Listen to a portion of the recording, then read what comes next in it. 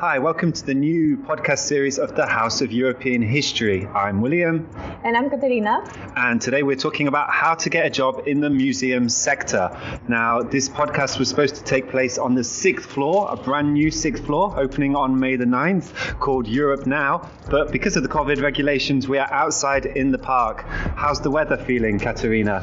It's not the ideal weather that it can be, but at least we are here to have a nice talk today about the history behind some of our staff. That's right. We asked a lot of them this anonymous questions. What did you study? What job did you want to do? And how did you get this job in the museum sector?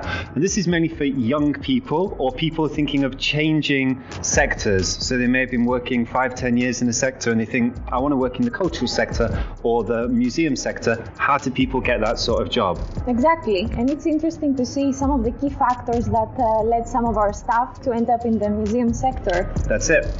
So I've got some answers in front of me.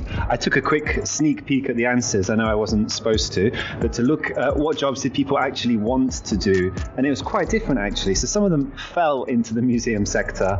We're answering a couple of questions here. Firstly, what do people study to get a job in the museum sector? And I think this is the interesting one. Did they study something specifically, knowing they wanted to work in the museum sector? Or did they just kind of fall into it? It was like it just happened to be there and they thought, yeah, I'll go for that, but it wasn't what I was originally after. So this podcast, who's it for, Katerina? It's for young people and people that want to get a position in the museum sector or in cultural institutions even. Yeah, so they may want to change. Maybe they're doing something, they're not that keen on it, and they think now's the time for change, especially with the COVID situation. Okay, so we've got some anonymous answers in front of us from different people on our team. I'll go first, if you don't mind. So I've got a curator, current position curator. What subjects did you study at university? History. Okay, that makes sense. Is this the job you originally wanted to do, or was it something different? I had no fixed idea. I was open. I wanted to work as a historian, more as a communicator than as a researcher. That's what I do, so I'm happy. It's interesting to see at this point that all of them have a common word, and that's history, or even European affairs. History and European affairs. Yep. So they've specialized in something that really works out well for our museum. So basically it's a combination of all the degrees in one. Yeah, but they wouldn't have known that they'd be working at a European museum at the time. Some of these people, they're in their 40s, 50s. Even the idea for the museum didn't exist then. Yeah. It's a completely new, unique idea, first proposed in 2008. Interesting. So they studied something without actually knowing how it would be used on the job market. Yes, and where they will end up to. For example, I have in front of me the history behind our financial officer, and she studied history of European integration and European institutions with a bachelor in law, and actually she had no idea that she would start a career in the museum sector. Where did she hear about the job? So she used to work at the European Commission, and one of her former colleagues was working in Digicom, so she got a notification there and she expressed her interest. How about the rest of the team? Well, my curator here saw the call in a mailing by ICOM, the International Council of Museums, and decided to apply. Mm-hmm. So it pays to be part of some type of association or organization. Okay, let's keep it going for another position to find out how they got this job in the museum sector. So I've got an events coordinator and educator. So 2 jobs in one. And she studied history and cultural management. Before choosing history, I studied as much philosophy, literature, history and languages for 3 years in all disciplines, as I was not ready to choose among them when I was 18 years old. Okay, so she took a broad approach. I enjoyed all these disciplines, especially history, but I did not see myself making a career as an academic or a teacher. So I studied then at the Institute of Political Sciences in Paris, where I enjoyed, to my surprise, studying law, international relations and political science, and I graduated with a master's in cultural management. And I hear this cultural management one, I never really heard about it until I started working here. Mm-hmm. Did you study that as well? I actually have the same, yeah. My master's degree in the UK was exactly this. And how many, was it a popular course? Do many people study cultural management? Yeah, especially in Birmingham, it's very popular. And our modules were a combination of different approaches towards heritage and how heritage can be implemented and its interpretation in different countries. So it was very interesting for us. But did you know what specific job you could get after that? I knew that I wanted to work in the museum sector, and I knew that I could collaborate with cultural organizations. So this was really important to me. So I hadn't heard of this cultural heritage masters before, and obviously then you joined the team, and I was wondering what job can you specifically get with cultural heritage? Where would that really open doors? It is very broad. We didn't have a specific picture of where we're going to end up to. Most of the people, though, in my postgraduate degree, had a bachelor in history. And that's very interesting because if you see in our staff's history, they also have a bachelor or a master connected to history or European affairs. Is that the answer to getting a job in a museum? Studying history first as a bachelor's and then specializing in a master's with something more specific? Well, I would definitely say that it's important, but factors such as network or luck play its role, definitely. Let's get to the final part of this events coordinator and educator. How did you hear about and get your current job? Through her previous job, she worked at an NGO called Euroclio, the European Association for History Educators, small but very active organization whose mission is to promote a transnational, multi-perspective and responsible approach to history teaching. Very good. So again, like the person before, they were working in a similar sector or role when they heard about these positions. Yes, and it's very interesting that she actually saw the call in a mail of ICOM, of the International Council of Museums, and that's how she decided to apply.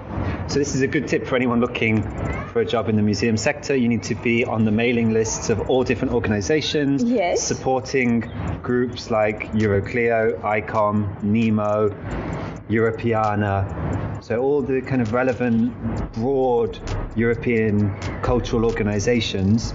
Or take advantage of your network, as we can see from our communications officer, who also studied history with a specialization of museology.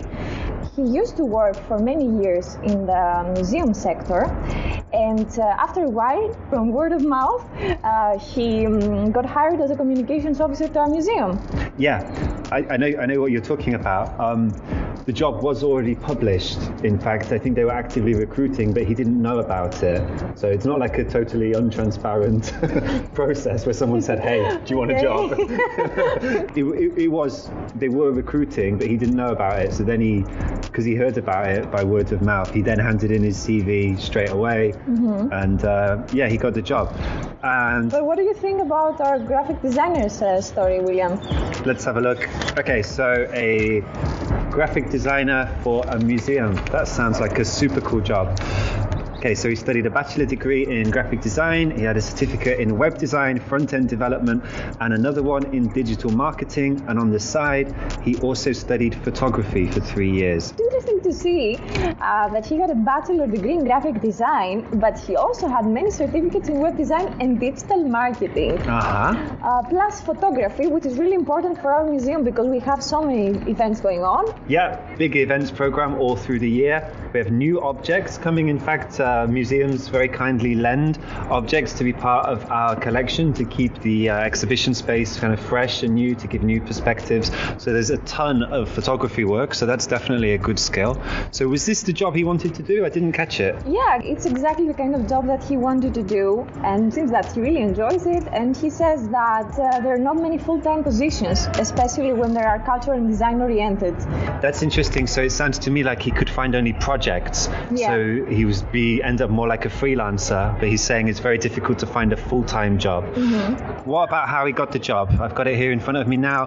He was contacted by an agency recruiting for the position. He first had to do an interview with the agency before they knew that they wanted to put him forward to the client, which was the museum, I guess. Exactly. And then his application was sent to the museum. Then a second interview followed by the head of communications and the head of resources of the museum. So 3 people on the panel, and he got hired. As simple as that, right? Yeah, he's making a joke. It wasn't simple at all.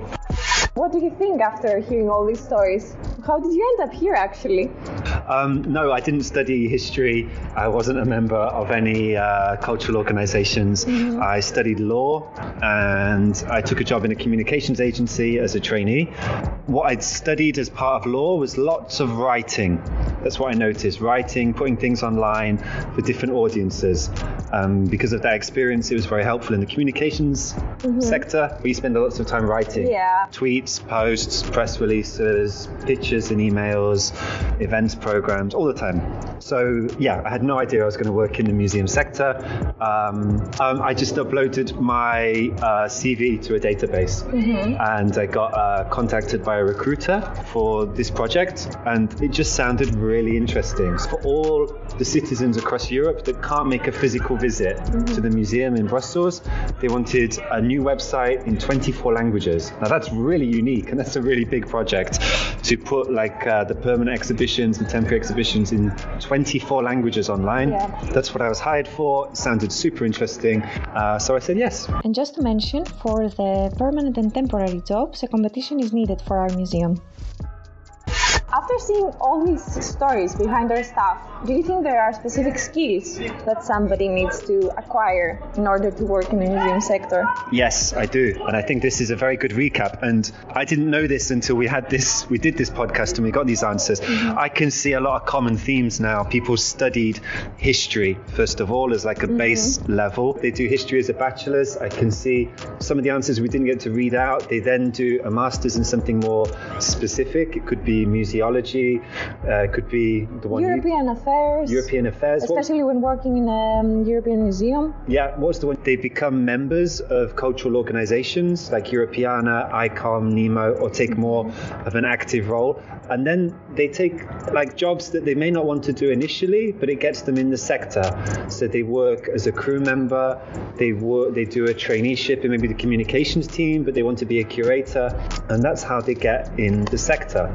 So I think there's some good tips there. Yeah, definitely. And it's good to see the different perspectives of different CVs and backgrounds. I think you're right, because the cultural sector, people say, oh, it's impossible to get a job there. But I think we've shown it is possible. You just have to take a slightly different route, a circuitous route, a roundabout way of getting there. Yes, and I think we end up in a conclusion where a combination of all these factors plays its role. Yeah. So it's also network, it's maybe some luck. Yeah, being the right place at the right time when they're recruiting. So I hope that's been useful for all of you looking at working in the museum or cultural heritage sector. Join us for our next podcast in the series, which is on what it's like working in a European museum. Many people have experience or knowledge of working in national museums. What about if you took all those national workers and put them all together in a European museum? What would the results be? We have many events coming up, so in case you want to reach us, find us in our social media channels, Instagram, Facebook and Twitter, in the House of European History accounts.